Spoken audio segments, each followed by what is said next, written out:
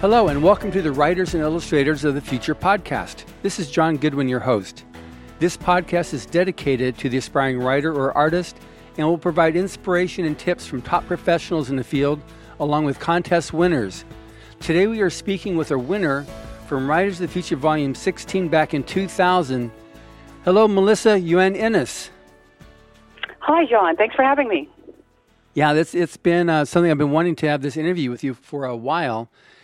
We've been friends on Facebook for a bit, and I remember last year when you were doing your trip to South America and seeing those photos there and rereading about you that you're a medical doctor as well as an accomplished fiction and nonfiction writer. So briefly, just an overview about you as a medical doctor and as a writer. Then we'll get into your timeline. Perfect. Yeah. For sure. I'm an emergency doctor, and I also do inpatient hospital work, which means I look after patients who've been admitted to hospital and who don't have a family doctor. Got it. And then then you write fantasy. Is that mostly like as a counterpoint to that type of a lifestyle? Yes, totally. So when I was in residency, people would be like, why don't you write medical thrillers? Why don't you write like Michael Crichton? I'd say, because I don't want to. Because if you're doing it 24/7, it's not entertainment. Right. It wasn't until I finished my emergency year that I was able to say, all right, now I don't mind writing about it for fun. But at the time, I was just living it. It was about survival. Yeah. In fact, I had started a little series on the Wizards Hospital, where magical creatures would come to be treated for their magical ailments, and it had nothing to do with humans and their usual physical ailments. So you're able to use your basic understanding of anatomy and medicine to transfer it into a fantastical world. In those cases, it wasn't even an anatomy. It was all spells. Okay. Take it away. Be as different as possible. There we go. Totally different. All right. So it's interesting you say that about, as your medicine. Now, when you were growing up then, was your goal to be a doctor or was it to be a writer or did one feed the other? How'd that grow for you? I really wanted to be a writer, like since kindergarten. But I have this fear. I really want to be financially at least stable. Uh-huh. It wasn't that my parents specifically said never do that, although they didn't encourage me. But it was more that I felt like I really don't want to starve to death. Right. I'm not willing to do that for my art. And, it's funny because I'm with, my boyfriend from high school is now my husband. And he had said that he would support me if I wanted to write. But in my mind, that was never an option. I wanted to be able to support myself. Right. And so I was always, one of the top of the people in the class. And I love working with people. So I thought that medicine was a great combination of the two, like working with people and being intellectually challenging and just full of stories, being able to see people at a point of crisis. Yeah. So I said, I would love to be a doctor. I was a little bit late. I didn't apply until my third year, so then I was going to be graduating. Well, in my fourth year, actually. So I was going to be graduating university, and then I wouldn't have a real plan. I did look at graduate school in psychology, and I won some scholarships for that. But it was kind of med school or nothing. So I'm lucky that I got into med school. Absolutely. It's interesting. 5 years later, we had one of our winners, John Schaafstal, who was an emergency room doctor in Chicago, and he had the midnight shift, and so he'd do the late night shift, and he was a winner, and he had said that he tried being a writer younger and failed at it, so he became a doctor, and then now after having a successful career, he wanted to be able to reapproach being a writer again. But it's interesting that he went to medicine because it was more of he knew if he did the 1 + 1 + 1 = 3, it was like if you do the steps, you will get to the final answer. Whereas with writers, it's a little bit more of a uncertainty. Yes, I absolutely felt the same thing, which was why I decided to do it. I knew that I was getting nonstop rejections as a writer, which is normal when you first start out, but Sure. really hard when you're used to getting A+. Yeah. So I was like, that there is no certainty to this, no matter how hard I work. So I better cover my own bum and make sure that I can support myself. So that's what I did. But I'd love to meet John, and I bet we have a similar story. So that's very cool. Yeah, I wouldn't be surprised if you didn't have a similar story. So when did you write your first story then? I always wrote a little bit, because I wanted to do it since I was 5. And the teachers did praise me when I would write it. But what happened for me was that our family moved to Frankfurt, Germany when I was 10. Uh-huh. And for me, I used to read constantly. My brother did Taekwondo, and my parents would just plop me at the library 3 times a week while he was at lessons. And I would read nonstop. So to go to Germany, where there was a library, there was the school library, and there was some sort of English library in the city, but it really was not the same as having, the cornucopia of books that we're used to having here. So, and also people would watch my reading. Like, they'd be like, "Oh, Melissa, how many books do you read a day? Wow, are you reading that book?" And it really wasn't private. So I began writing. And there were other excellent writers in my class. So that was when I really leaned into it. But then my family moved back for grade 8, and I put it away again. I started reading instead. Right. So by the time I got to high school, I wanted to do it, but I was feeling a little bit rusty already. Like that uninhibited, just write whatever you want, I can do this, no hesitation, had already started to ebb. And it was my then boyfriend, Matt, who said, I was having trouble getting a summer job. And he said, "Why don't you write this summer between high school and university?" I was really nervous because that is not something you do in an Asian family. Right. But I mentioned it to my parents, and they didn't die. So I gave it a try. But that summer, I was just trying it out. I was reading books about writing and just trying to flex my muscles. And actually going to the Arts and Science and Psychology program at McMaster, we studied writing and informal logic. And we got to pick, she showed us a bunch of writing books. And I picked up Writing Down the Bones by Natalie Goldberg. And for some reason, that book unclenched something in me, and I was able to start writing again. And I was also staying in a basement apartment with no windows. So I was just by myself writing away. And Matt had also introduced me to science fiction fantasy and said, "Why don't you try writing this? Because there are a lot of different magazines that will pay you for stories." And again, because I like money, that seemed much more appealing than writing literary fiction for nothing and losing money on the postage. And so I started writing, and that was how I found Writers of the Future, was through him. He had the first, 8 volumes or whatever. And so I'd read all the stories there, and I was like, yeah, I'm going to try this. So then you entered, multiple times? Or were you one of those rare people that went in the first time? I probably only entered, it might have been 3. It could have been as high as 5 times, but really it was low because I didn't make the time to write consistently, so I just didn't have a stack of stories to submit. And so what happened was, when on my 3rd or whatever story that won, it was out of the blue. I had actually stopped submitting to Writers of the Future in a fit of pique, and been like, well, they don't like me and I don't like them. So it took me a while to reapply, and then when I did, I was one of the winners. But what impressed me when I went there was meeting all my co-winners who had applied quarter after quarter after quarter, and that was how they refined their craft, so they really had worked their way up. Right. And I said, you know what?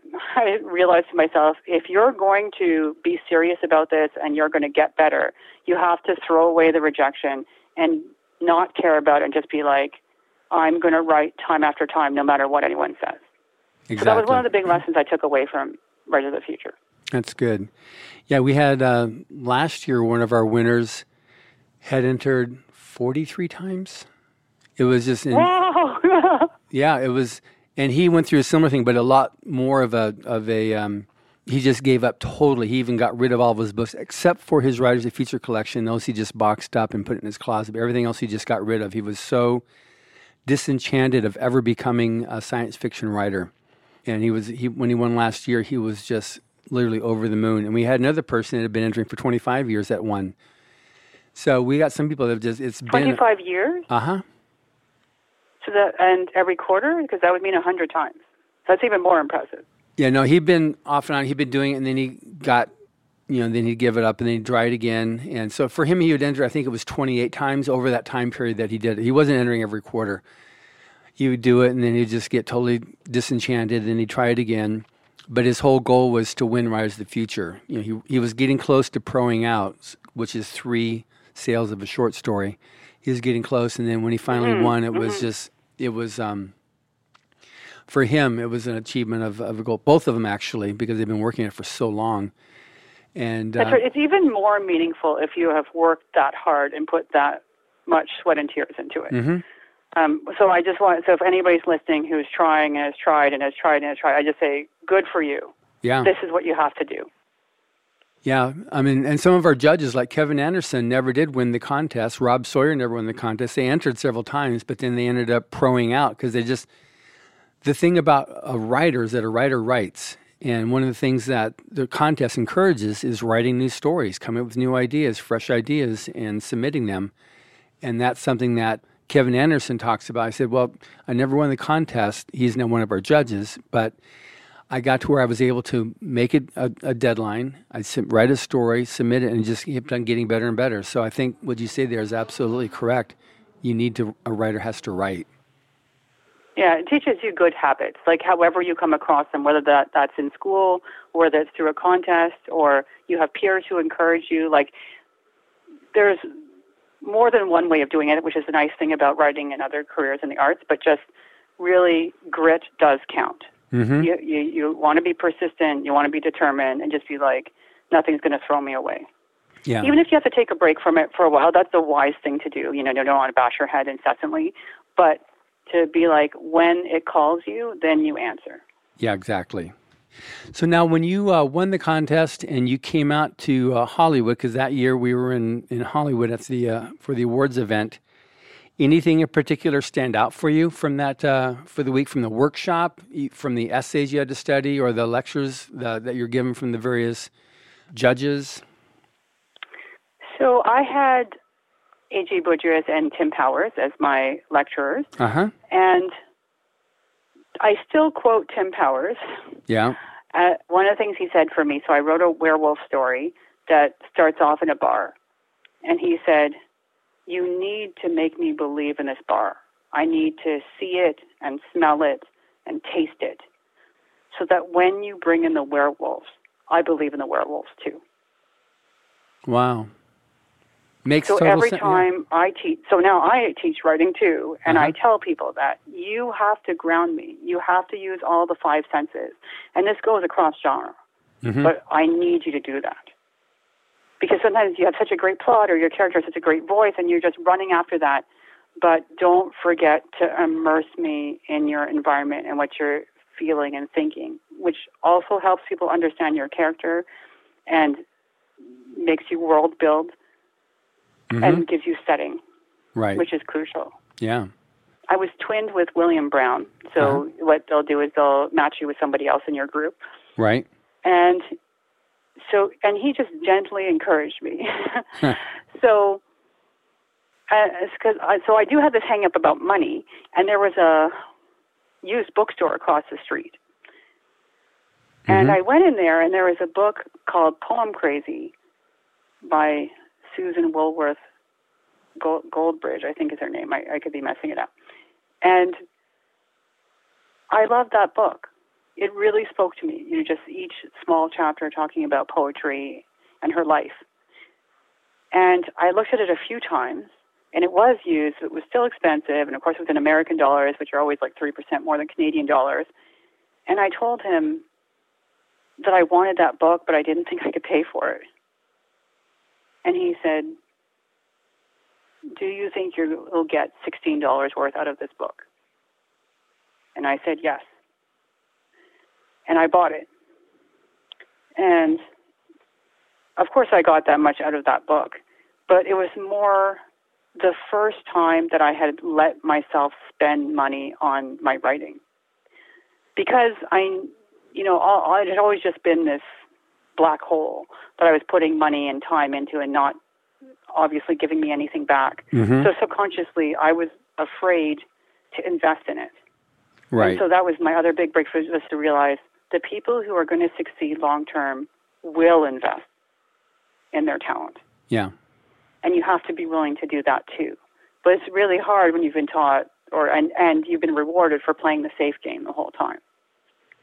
That's interesting because we had, I think it was last year, I think it was 4 Chinese winners. It was the first time we had that many. It was great. We had so many. From China? Yeah, from China and one from Korea. It was amazing. And they were either born in China, most of them were born in China and then are now over here in the United States, either studying, ready to go back.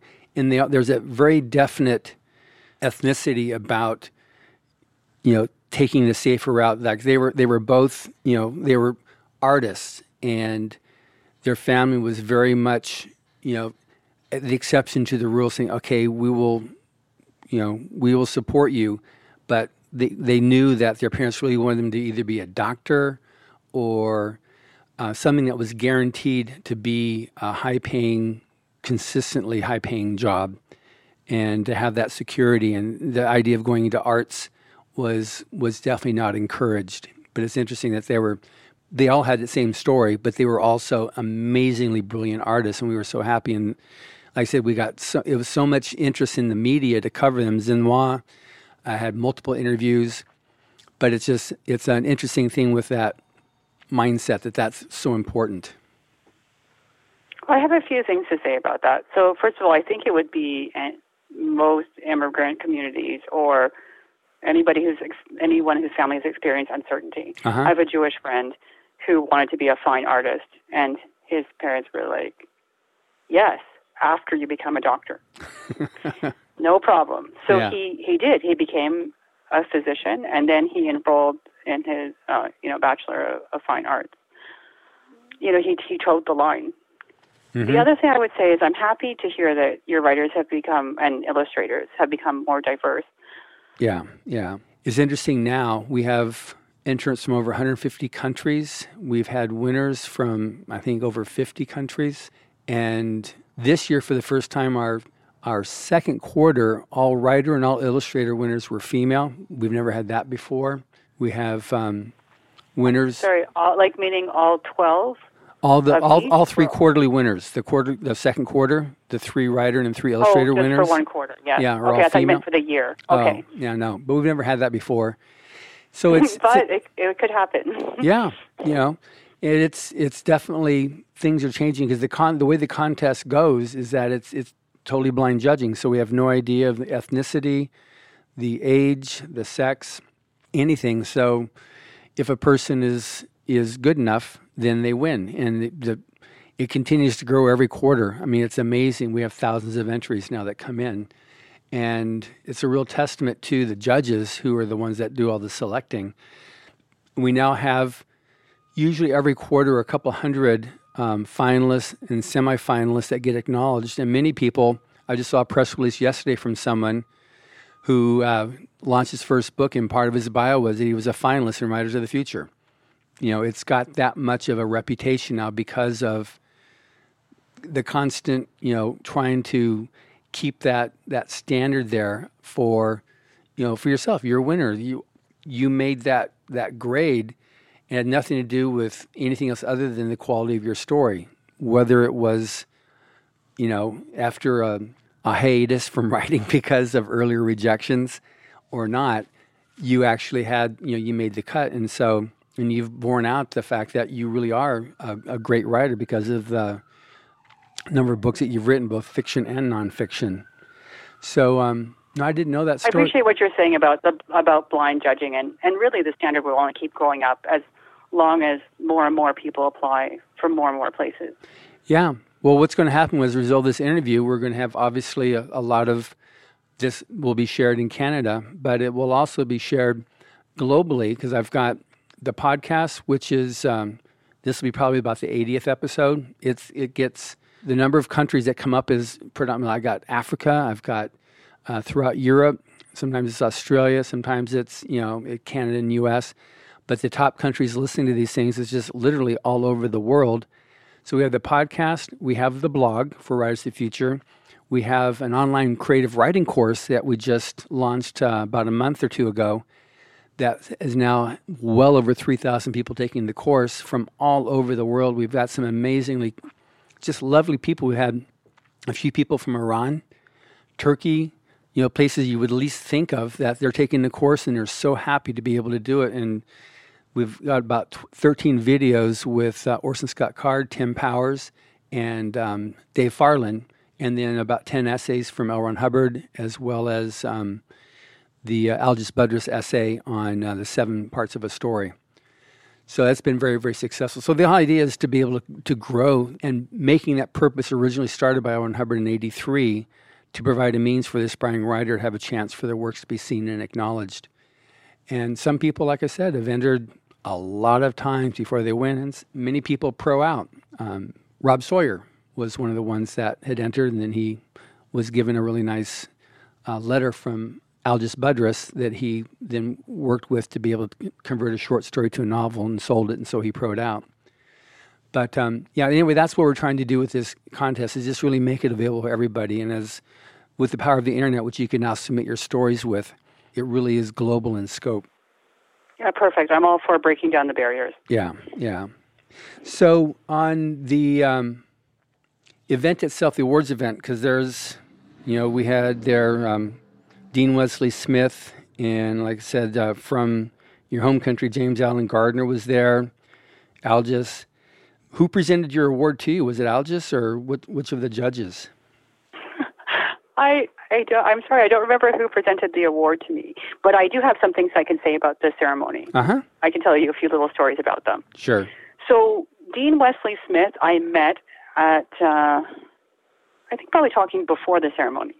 He said, I was good friends with Leslie Claire Walker, who was my roommate, as well as the third place winner for my quarter. Uh-huh. And he handed us his card, and he said, I'm married to Christine Catherine Rush, who was the editor of the magazine of fantasy and science fiction. And we live in Oregon, and what we like to do is have writers come up one Friday every month, and we go over the stories together, like kind of as a writing group, I suppose. Mm-hmm. And you're all professional writers. You're all winners of Writers of the Future, and I want you to be a part of this if you would like that. And so I took his card, and I didn't say anything, but I thought, why would I fly to Oregon from Montreal to go over a story? It was confusing to me, again, right. Because I wouldn't invest in my career, so this was a really foreign concept. But what he and Chris did was they developed courses for writers where they would come out to their house, actually, at the time. And when I looked at their courses, so we had a Yahoo group that kept up for all the winners afterwards. They're like, hey, Chris and Dean have these courses. And I was like, wow, this one looks really good. I'd like to meet Gardner Dessois and work on short stories with him. But, my family medicine exam is the same week, so that's not happening. But look, there's a 2-week course. I'll go to that one instead. I don't really want to take 2 weeks off. In our third year of emergency medicine is really tough, So I was doing intensive care at the time. I was actually doing 2 back-to-back blocks of intensive care. And I was like, it's really hard to take off 2 weeks instead of 1, but I'll give that one a try. Right. And it turned out that was what they called their master class, which was just total immersion, and you have to write an 8,000 to 10,000 word story and 2 other 3,000 word story and do all the technical exercises and read out everybody else's stories and pretend to put an anthology together. It's just very intense. And one of the other Writers of the Future winners told me they broke me down and built me back up again. And I said, I'm doing ICU. I don't have time to be broken down and built back up again. And part of the problem was the time difference. So it's 3 hours difference from here in the coast, as you know. Mm-hmm. And so they like to start their classes they had 2 classes, one in the morning and one at night. And their night class was at 8 o'clock. It would finish at 10, and they're like, now we should sit and tell stories because this is how you learn, is by, it's the equivalent of going to a con and hanging out at the bar, which I also didn't know anything about. Right. And I'd be like, well, 10 p.m. is 1 a.m. my time, so good night. And I would just leave. I never talked to them. I didn't do any hanging out at all. And they were like night owls, so I didn't see them that much. I would just write and sleep. But that was another kick for me. That just sent me in another level for my career, because even though people, again, didn't really understand my stories, I thought, like, a lot of them disliked my first story, and we're doing pretend anthologies where you're the editor, so people wouldn't choose my story for the anthology, or they only chose the last story and that sort of thing. So you could see other people, like, everybody liked their stories, but like almost nobody would like my story. So again, if you're used to getting everybody's approval, that's a very tough 2 weeks to be told again and again, no, bad, wrong, redo. So I felt pretty pummeled, but at the end, Chris would do a one-on-one with everybody. She'd just take 10 minutes and tell you what she thought. And what she told me was, you are the kind of person that they would build a different line of books for. You have such a different way of looking at the world. And I was like, really? Again, this was just such a foreign concept, because all I saw was that none of my peers liked my work. Right. And she said, yeah, so there's someone else in the class, and he also has a very different perspective. So, for example, if you said, write a Star Wars story, he might write it from the perspective of the spaceship. So he always takes something from another angle. Right. But the way that you're different is that you write so directly. And I recognized that, but I didn't think that was unusual, because I just tell you what I think in person or in my writing. I don't differentiate between those a lot. But I guess most people don't think that way. So that was mind-blowing, because that gave me the hope that I could keep going. Yeah. Jennifer Cruzy actually also wrote an excellent article about this. So she's a New York Times bestseller and best known for her romances. And she compared it to a study about rats with islands. So in this study, what they did was they took rats and they put them, in some sort of basin. Half the rats had a piece of wood or something that they'd be able to cling on to, and the other half there was nothing to hold on to. And they just left them in there until, they would almost drown. And then for the next set of the experiment, they would take the same rats, and they all had some sort of island in there that they'd be able to hold on to. But the ones who had never had an island gave up about twice as fast as the ones who had an island. If they had an island, they were willing to keep going. So knowing that Chris had that kind of faith in my writing, and I could bring something unique to the table, that was my island. I was able to keep going, and I'd be like, okay, now I'm ready to go. Right. So that was a watershed moment for me. It also makes me think, I have to say, of the people who come from disadvantaged backgrounds, who may not have the economic resources, who might not have had a teacher who stood by them and said, I really believe in you, we're going to do this. We're not rats, but it's still the same sense of hope versus hopelessness. And I hope that we can keep opening doors so that more voices can come to the table and more people can believe in themselves. That's interesting you say that, because that is exactly the purpose of Writers of the Future, is to provide that vote of encouragement. Every time a person doesn't, and maybe you remember this from before too, every time a rejection comes in from Writers of the Future, there's always another line that says, okay, please submit your next story. It's always like, get going with that. But now, because of all the, so many people are writing, and we've had so many people like yourself now doing interviews, talking about, the value of such a program and how it impacted them greater or lesser degree. It provides something, especially now when there's less and less encouragement, it seems, that's happening out there for the aspiring writer, unless you've got that, someone that's going to say, okay, yeah, you can do it, keep on doing it. This provides that mechanism to do it. And we see it a lot right now we're having a bit of an influx of entries coming throughout Africa. and I'm about ready to. I'll be doing an interview shortly with Nnedi Okorafor, one of our judges. She was one of our winners back in the early 20s volumes of the Writers of the Future, and just it's really important. Just all the various diverse ethnics and stuff. Having, if you look at the art this year in Writers of the Future, the volume. The artist winner from Iran is totally different looking than the artist from Turkey, which is different than the artist from UK, which is different than one from the Philippines. So we've got winners from all over, and they all have different types of art, and they're all winners. So it just shows also the value of all the various ethnics, what they have to contribute to the Illustrators of the Future and to the future of art. So I think it's really important. And I would just add then, in those cases, it is important, like the judges are still the gatekeepers. Yeah. So to keep up that kind of diversity, you do have to choose people who are open to it. We do, but we also insist that they follow. It sounds like you are, yeah. But I would just urge you to keep that up. Yeah, well, that's one of the things that we do is Mr. Hubbard set a standard, the purpose of the contest, and so we make sure that that's honored. And so Dave Farland, who was the grand prize winner for Volume 3, is our coordinating judge, and he very much has that perspective, he himself having experienced that.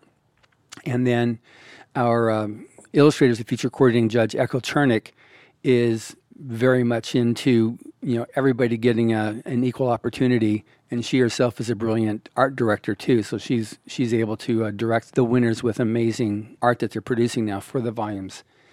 But no, you're absolutely right. But that's part of what has been established by Mr. Hubbard to make sure that it's for the artists. Like the artists are the ones that are set the pace for the future of society. It's important that we have recognition of the writer and the artist. So you made the comment a little bit earlier here about you're writing so direct. I'm preparing for this. I read the Fairy Tales Are for White People. I was wondering, wow, there's just it really impinged as a story, but then when you said the way that Chris Rush said how you wrote, that then answered that why it was just so direct how you're writing that story. It was a great story for anybody that's not familiar with your work to be able to check it out and read the Fairy Tales Are for White People. It's written under Ewan Innes. So my fantasy and science fiction and nonfiction are written as Ewan Innes, and my mysteries are written as Melissa Yee. And Melissa Yee came out as a result of to separate the two, or is that because of the type of writing that you do, or is it just because it kept on getting mispronounced so much? I did think that it was reasonable to have a different name for a different genre. Uh-huh. And also the pronunciation was easier, but that wasn't my first consideration. My first consideration was just let's so that people know, and also because as a doctor, I don't necessarily want my writing to be the first thing that comes up when people Google me. It's fine if it does, but they might be a little taken aback right. if that's the first thing they see. So it makes sense to have a separate identity. And I know there are teachers and other people who sometimes do the same thing. No, it makes sense, especially would seem to be very disparate professions. Could I talk a little bit about Fairy Tales Are for White People? I would love that. Okay, so that was written for Chris, actually. She had a fantasy workshop, and that was about a 1-weeker in Oregon. They're now in Las Vegas, by the way. Mm-hmm. And her assignment was, I want you to write a fantasy story about food. And she has a lot of allergies, and she can't eat a lot of different foods. Right. So she said, your job is to make you feel like I can taste it, I can smell it, I am living it, even if I can't do this in real life. And when I researched it, I thought, well, whenever I go somewhere, because now I live in a rural area outside of Montreal, mm-hmm. and there's a real paucity of ethnic restaurants. So when I was excited about going to Oregon, I was like, oh, look, I can go to this restaurant, an Asian restaurant, which is very, very popular, making a ton of money, and is run by white people. And I was like, that's strange. Obviously people of all cultures can cook anything, but I was like, I don't like the fact that the people who actually immigrated here and are working in Chinatown, and they tend to charge very low prices. People want to haggle with them. Like, they work extremely long hours. Like, why should the real people who know how to cook the food not get any credit, whereas people who went backpacking for a few years and know how to market things be able to charge 10 times the price? Right. And be the darling of everybody. So that's probably partly where the title came from. Fairy tales are for white people. But I decided to write it from the perspective of, he's about a 7-year-old boy in 1980, and it was based on an actual chef. His English name is Jacques, and he was written up by Francis Lam for Gourmet magazine. And he talked about how he had the best barbecue. And he would, like exactly what I said in the story, that he would follow chefs around and offer to work for them for free and bring them wine to try and figure out, if they would be willing later to disclose some of the spices that they used in their rubs. And he just spent years doing this. He would work at his regular job, and then he would just try and charm the chefs and learn from them after hours, which made for extremely long years of service. Mm-hmm. And then he finally emigrated, and he was still using the best ingredients and making the best pork and duck, they had side dishes as well. But the story was kind of about people wouldn't necessarily want to pay for it. And they wouldn't give the same respect that they would give to a 5-star Michelin chef. Right. And the margins are thinner because he's using, this pork from the farm and that sort of thing. But he did it because he thought it was right. And one of the parts that got cut that you could read as an extra, if it's still posted, was his son was helping him in between being an engineering student, and the son was not interested in continuing the business because it was such a tough business. And he said, "Could you do me a favor? Could you put in your article about how you're not a hero just because you drive up and get a $2 drumstick?" And it just hit me so hard. So I wanted to write from the perspective of the family that was in there doing the work. Mm-hmm. And it ends up being really a story about family and friendship and magic, and in this case, the fairy godfather who's about to throw everything the wrong way. And I went to visit my grandmother, who was living in a nursing home in Scarborough, and so this was years later, or 2 years later at least, or something. Yeah. My husband's like, "Well, why don't we go to Ho Ho Barbecue? It has good Yelp reviews." So I said, "Okay, let's go." And we went there, and when I was paying, I saw the Gourmet magazine article pinned up beside the cashier. And I was like, "Is that you?" And it was him. I hadn't memorized the name of the restaurant.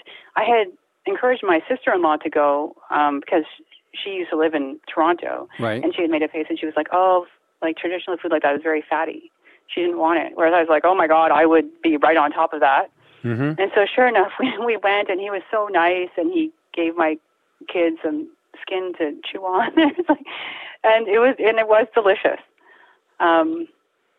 So it was wonderful for me how, this story and my grandmother and everything just brought us all together. Right. We have been there once since then, and they have sold the restaurant. It's under new management now. Yeah. Which in a way is sad, but in a way is also good that he was able to feed people for so many years and then rest, to have his own life now. Yeah. No, that is good. Because I remember writing to you saying, okay, what should I read so I can get caught up on your writing now? And it was just, okay, I felt at first a little bit bad. I was just going to read a short story. Then I read the short story and went, wow, this is really impinging. So that's good, getting the backstory to how that came about. So, and as Chris said, when she read it, she said she thought it was going to be a political story, so she was surprised it was actually about family. And that was one of the stories that was chosen for the year's best dark fantasy and horror. That's great. It definitely deserved that. So now you write medical thrillers too. Now that you've been able to separate out from your medical school, and now you've got yourself, your profession. So, tell me a bit about your medical thriller series. I would love to. So, I think it was because I was living in Montreal, and it was a real big change in the medical system for me.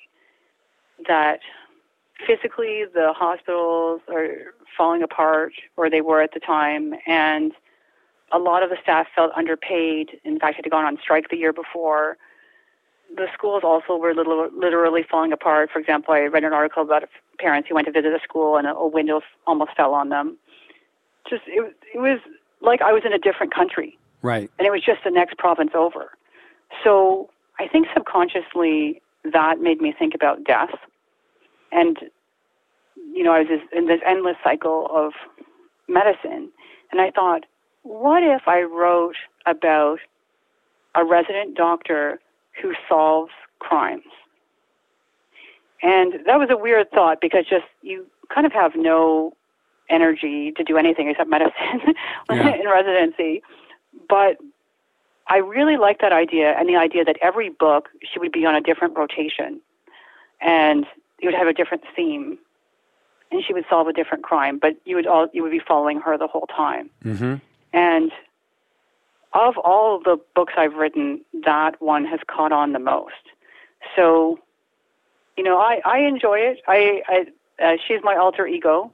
I can, in her mind, I'm still in first year residency, and one of the social differences is just that I was married at the time, and she has two boyfriends, or up to two boyfriends at a time. So that's fun too, that she gets to date.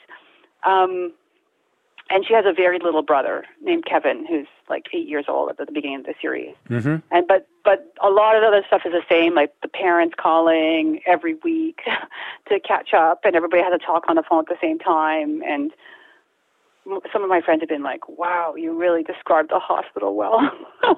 Yeah.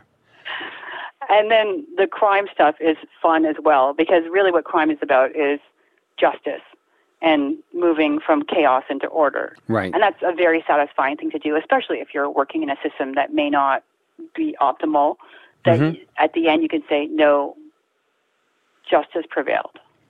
Which is a storyline I definitely like. I definitely appreciate that. I'm not into maybe it's considered old school, but I very much appreciate that sense of ultimate justice that is able to happen. I think that's a big draw for fantasy and science fiction, the sense of wonder and the optimism at the end. Yeah. So for a while there were more dystopian endings, which I didn't mind. I remember reading a book and being like, wow, that was a good book. What did you think? And shared it with my husband. He was like, everybody died at the end.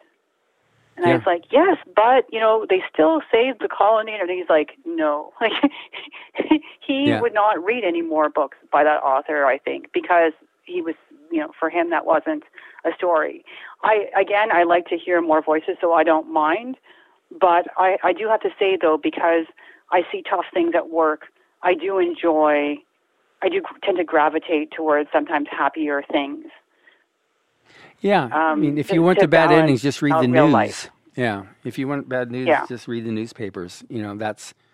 They're more than happy to give you the bad endings with no morality at the end. That's just the way it is. That's today.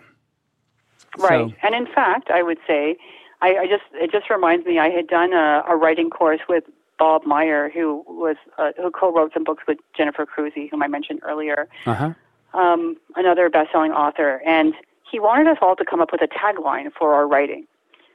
And I found it really difficult, since I write fantasy and science fiction and mystery and nonfiction, and I was like, wow, this is going to take me a while. But in the end, I came up with smart outsiders who win. And I felt like that still encapsulates my work. Like, in general, my protagonists are intelligent, because it's really a part of my life. Mm-hmm. And then outsiders, I think there were a few different layers of that, part of which was, my family moving away when I was 10 and that sort of thing, and then coming back to the same school where my friends wouldn't be my friends anymore.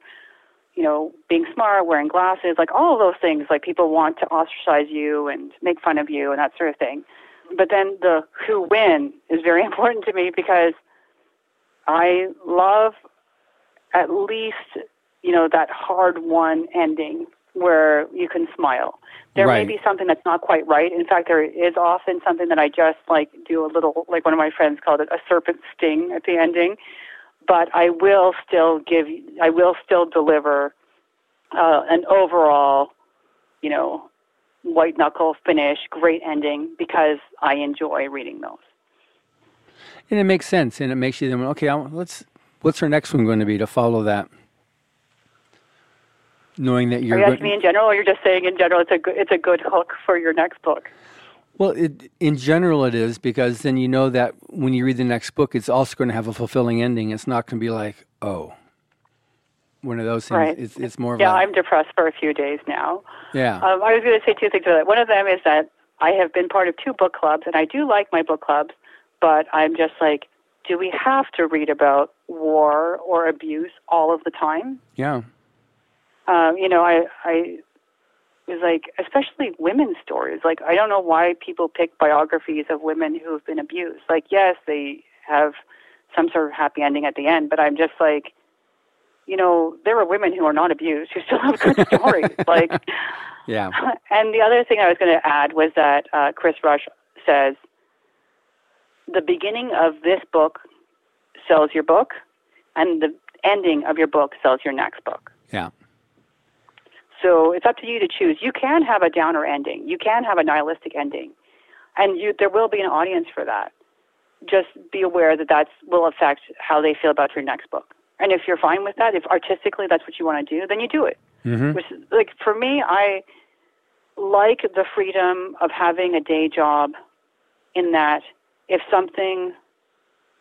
I want to write that story, in romance they call it the book of the heart, then I write it. I don't have to wait for an editor or a publisher to say, okay, it's okay for you now to, I think that the market is correct for this. I just say okay, I will write it. If I don't sell it, then I don't sell it.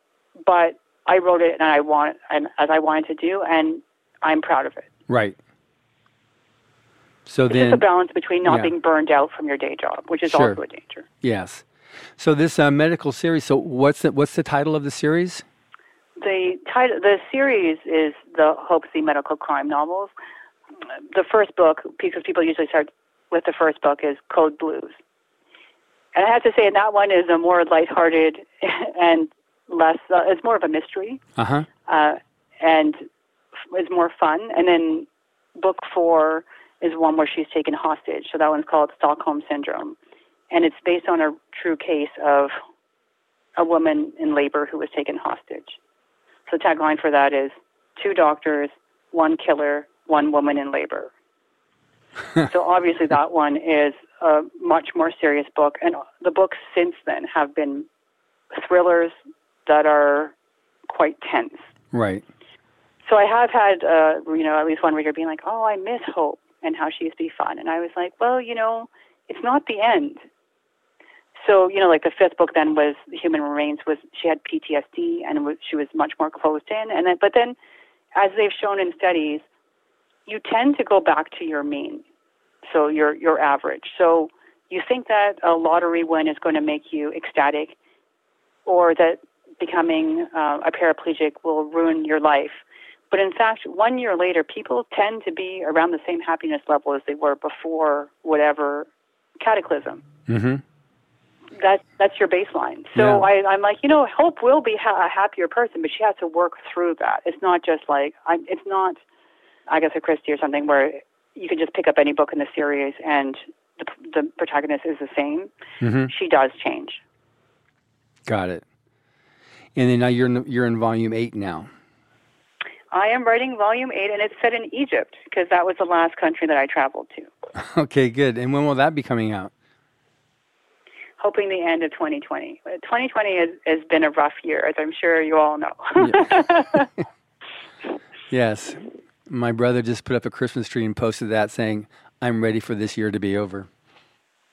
I know. I've seen those too. And people often honestly post memes when a lot of celebrities have died or they've had hard things in their life.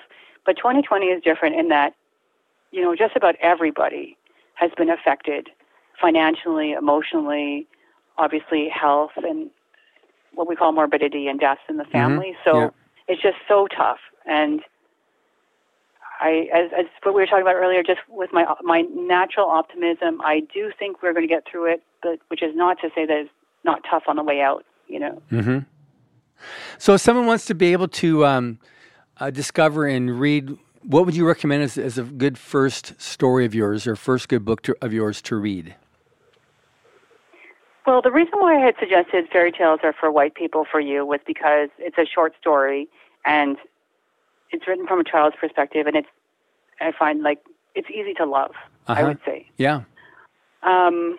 I have other fantasy and science fiction, if that's the genre you're interested in. So I have a werewolf thriller called Wolf Ice and a young adult novel called High School Hit List, which is basically about bullying, and the protagonist has a special talent. Because you must have something. Yes. And then for the Hope series, you could start at Code Blues if you want to start with mysteries and to be very organized, which I find most readers are very organized. Sure. Or if you want to jump right into the thriller, then you would start at book 4, Stockholm Syndrome. Okay. But my website, melissauninnes.com. It also has a short code, myi.ninja. And I have a portfolio with most of my short stories, novels, nonfiction, whatever you want. You should be able to find it there.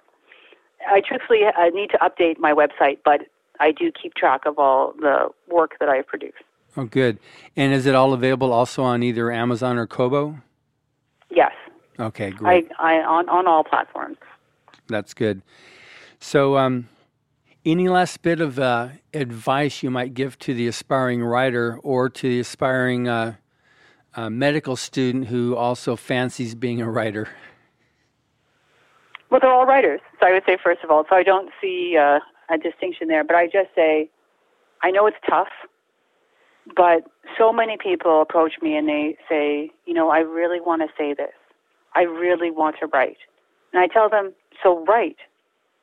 And sometimes they say, I don't have time, or what I end up writing sounds terrible. Or, the same would be for drawing. And I'm like, yep, there's a gap between what's in your head and what you're able to achieve when you first start. And that's normal. Right. You wouldn't run up to a baby and be like, or a toddler and be like, that's how you walk? That's terrible. You see how I walk? I walk so much better than that. You would never do that. Right. So please be kind to yourself and your work. The only other thing I would say is it is quite common to have writers groups, and they can be helpful in that you guys can give each other feedback and encouragement, but you can also end up in this endless loop where you end up rewriting to suit the group. But what you really need to do is to get it out to editors and readers. Right. So if you don't think that feedback is helpful, then you don't use it. Just because someone else says it, art is subjective, people have different motivations, it may not apply to you. So you have your voice, you have this need to speak and express yourself in words or through illustration, so please do that. Good. And then, so for someone to find you, once again, please give your web address or how the best way for them to find you, connect it up. So melissauninnes.com or myi.ninja is my website. I'm also Melissa Ioannidis on Facebook. Melissa Yi Ioannidis is my Facebook name. And I'm Dr._Sassy on Twitter. So that's many ways that people can find you. So thank you very much, Melissa. It's been a real great pleasure speaking with you. And it's amazing how well you've done as a writer, and I hope people take advantage of this to discover your works. Thank you, John, and thank you so much for amplifying people's voices and getting our stories out there, both the stories that we create and the backstories on this podcast and on our interviews. Good. Well, you're very welcome. And thank you for listening. Subscribe to the Writers of the Future podcast wherever you get your podcasts. The Writers of the Future podcast is available on SoundCloud, iTunes, Google Play, Pocket Casts, Stitcher, Player FM, iHeart, and Spotify. Writers and Illustrators of the Future are contests created by L. Ron Hubbard to provide a means for the aspiring writer and artist to be seen and acknowledged. It is free to enter and open to new and amateur short story writers and artists of science fiction or fantasy. Again, thank you very much, Melissa. Thank you so much, John, and thanks for your patience. Take care now.